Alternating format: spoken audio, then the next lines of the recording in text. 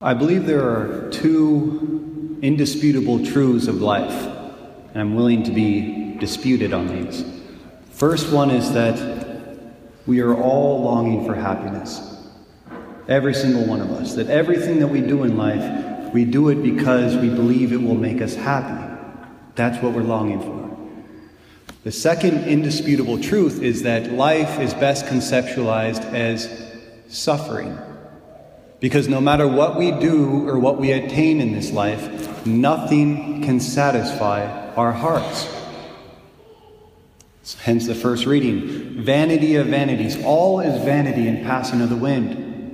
Spoken by Koheleth, a man who all he does is he lists every single thing you could ever desire in this earth. And he says, I had it. And I had it for years. And it's all passing away. And I'm still unsatisfied. So what's the answer to the dilemma? We're made for happiness, and yet we do not find the answer to that happiness here on earth, the complete answer.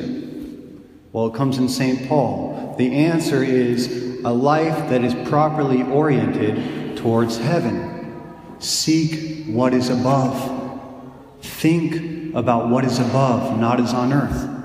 A famous philosopher, Thomas Hobbes, he once said, he conceptualized man's life as going from one happiness to another until you die. That's it. Seeking one happy moment, one happy experience after another until it's all over. And that's why you would conclude that life is brutish, mean, and short. Because if there's one reality, it's that the more we try to seek our happiness on earth, the more unhappy we become. Just like what Christ says, those who seek to save their life loses it. But I've come to also see that the opposite is true.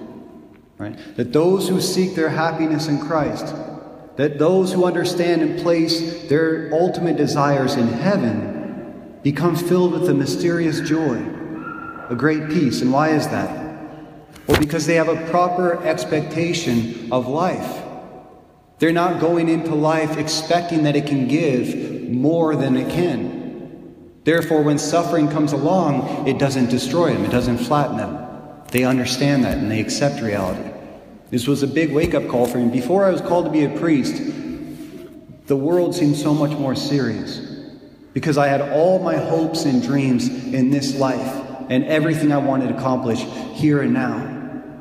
And so I was so frustrated when anything went wrong or anything got in the way. But as soon as God called me to be a priest and I was able to let go and put my hopes in heaven, the world is so beautiful to me now. Because there's a joy in my heart that nothing can take away. Because I understand that no matter what happens in this life, no matter what I lose, whatever I suffer, I understand that this isn't my final resting place. So I'm okay, I'm free with that. So when you change your expectations in life, it changes you. This past week, I've been going to all these youth camps this summer. I had a 14-year-old girl come up to me and asked if she could speak to me. She had already tears building up in her eyes. So I was like, oh, this is not going to be fun. So I go over to the side and we sit down and I ask her, how she's doing. And she just makes a long sigh and she says, people ask me that all the time. And I always tell them I'm okay, because that's what I think I'm supposed to say. But the truth is, I'm not okay. Something's wrong with me. I'm like, 14 years old, okay, let's delve into this. What's wrong? She says, well, things aren't good with my father right now. We don't get along. I have a really bad self-image. I get in fights with my girlfriends a lot. And I liked a boy who treated me really badly. So, I don't know what's wrong with me. It's like, that's life. This is life. Those things don't change. And this is something that everybody struggles with. It's okay that all your relationships aren't the way that they're supposed to be. She goes, but everyone looks so happy, and yet I feel so bad. And I said, no, they're just better liars than you. That's all. We're all miserable. It's okay. It's okay because we're supposed to be happy in heaven. This isn't the place for total happiness. I was like, happiness will come and go. It comes from the word happening. There's moments of it, and it's beautiful. Rejoice when it comes. But the purpose of life is not to be happy. We're in a valley of tears, a land of exile. Your happiness comes in heaven. That's why Jesus Christ said before he left, you will have troubles in this life, but take courage, for I have conquered this life. I've conquered this world. And you should have seen the light that went on in her eyes. So it's okay that I'm not happy. Yes, it's okay. And it's going to be like that a lot in your life. But you will be happy if you live your life in such a way that you're seeking that happiness in heaven. You'll actually be much happier in life even when things are falling apart and you don't feel so good about yourself. She just looked at me, she goes, it makes so much sense. Why is this the first time anyone's ever told me that? And I think this is such a product of our times, this attitude of, we're told so often we're supposed to be happy. God wants you to be happy. Do what makes you happy. Right? So you get on Facebook, you look on social media, everybody looks so happy because they're putting up photoshopped images of the best moments of their life. And then you're sitting there wondering, well, what's wrong with me? Why is my life bad? Why did I get the short end of the stick? And it's because you have the wrong expectations of life. That's why it's so dangerous, because that's what pulls us into an attitude of despair. This is the problem. We are made for happiness, and every single one of us is longing to be happy. But we live in a valley of tears, a land of exile. And right now, and this is the greatest truth, the strongest temptation every single one of us faces is to seek the answer to our final happiness here on earth. To try to turn the valley of tears into a garden paradise. To turn the exile into a home. That's what's behind every sin. I want my happiness here and now. And that's when people fall for utopian ideology, utopian dreams. Because utopias always promise to make us happy right here, right now. And when we forget that we're on a journey, we fall for that. When Alexander Solzhenitsyn, the author of the Gulag Archipelago, when he was asked, why was it that so many people in Russia fell for the communist utopian ideology, the Marxist ideology that forget heaven, build a heaven on earth right now? Why did so many people fall for that? It led to the death of more than 60 million people in 80 years. And he said 5 words. Because we forgot about God. Because we forgot about God. When we forget about God, we forget about our destiny. And we take those natural longings for happiness that are meant to be fulfilled in time. And we say, I want that here and now.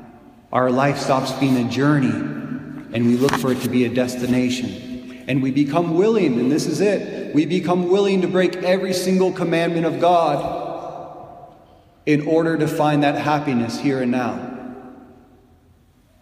Why has the West become a divorce culture? Because we have based our understanding of love on Hollywood blockbuster movies. And so people go into marriage with the idea that the other person will be the complete answer to my heart. You need to satisfy me. You need to make this a heaven on earth for me.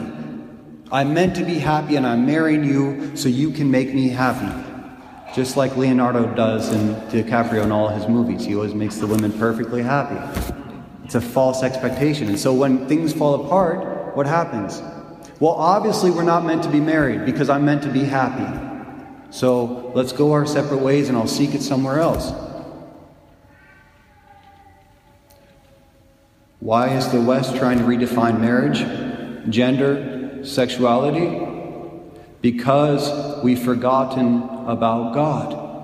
And so we tell people, if you have an inclination, if you have a desire, you have the right to fulfill it. You deserve to be happy here and now. So do what feels good. The problem is, it doesn't work because it's not the answer. And that's the worst part of it all. This is the crux.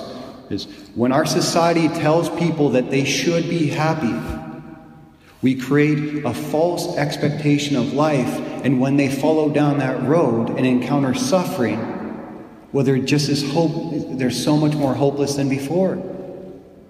They have nowhere else to turn, and then they feel so much worse about themselves. This was supposed to work. I was supposed to be satisfied. What's wrong with me? Why is all life against me? And that's when you fall into despair. We long for happiness, but we live in exile. So what's the answer to the dilemma? Well, the answer is a proper orientation of life. St. Paul says, seek what is above, where Christ is. Think of what is above, not of what is on earth. For you have died, and your life is hidden with Christ in God. Do those words resonate with you? He's talking to Christians. You have died, and your life is hidden with Christ in God. Your happiness is there. Seek your happiness in the next life and orient your life in such a way that everything that you're doing is leading you back to God in heaven. That's what saves us from the utopian ideals of trying to find our heaven on earth. You seek what is above. So life isn't about finding happiness. You're not going to hear this message anywhere else in these times. Life isn't about finding happiness. It's about being properly oriented towards heaven, so that everything I do in my life gets me closer to that destination where my happiness, my fulfillment awaits me in Christ. And this does not mean living a miserable life, right? Like life sucks and then you die, but then you're with Christ, so it's all good. No. Why do we have more money is spent on narcotics to numb the pain of life in the 21st century in the West than any other time in the history of the world. Why are we such a depressed society? Because the more you look for happiness in this life, the more unhappy you become, because your expectations are so high. But when you change your focus and you start seeking your happiness in heaven, well, it's okay that things aren't going well. It's okay that your spouse is imperfect. It's okay that you're not perfect. It's okay that you don't make enough money. It's okay that you don't have perfect health in your body. It's okay that your life isn't turning out exactly as you wanted it to. It's okay then, because you're on a journey, and this isn't the end, and this isn't the place where everything needs to be okay. That's why so many of the saints, what do we find in all the lives of the saints? They suffered tremendously. And they suffered tremendously because God was detaching their heart from this earth. Because the more we suffer, the more things are not the way we'd want them to be here, the more we long for heaven, the place where all things will come together.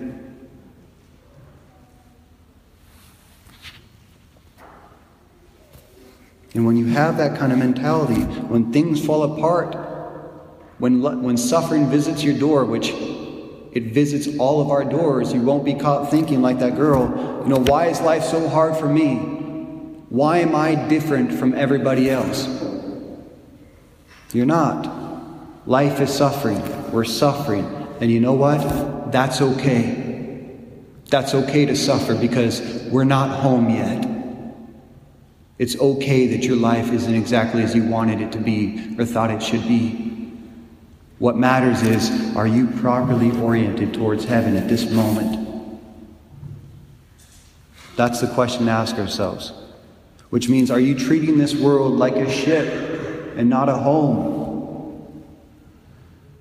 Which means, are you being faithful to God's commandments rather than the utopian ideologies of our time that try to promise you heaven on earth if you just disobey God? If you just follow what makes you happy, do your own thing. It means actively seeking the things that are above, directing my life and my heart and my desires in the next life principally, and everything else filters from that. And in one moment, Jesus Christ, who is above, the one whom we seek, is about to come below. And he's going to join us on this very altar. Every single time we come to Mass, Christ descends to be with us here. He joins us in our valley of tears, in our land of exile. And he comes so that when we receive him in the Eucharist for God, it's like a fishing hook. When we receive him, he latches onto our hearts and he pulls us towards eternity. Always to remind us that you're not there yet. Come after me. Run after me. That's what it means to be rich in what matters to God. Like Christ said in the gospel, woe to you who hoard up riches on earth but are not rich in what matters to God. What matters to God? You're longing for heaven. You're longing for Christ.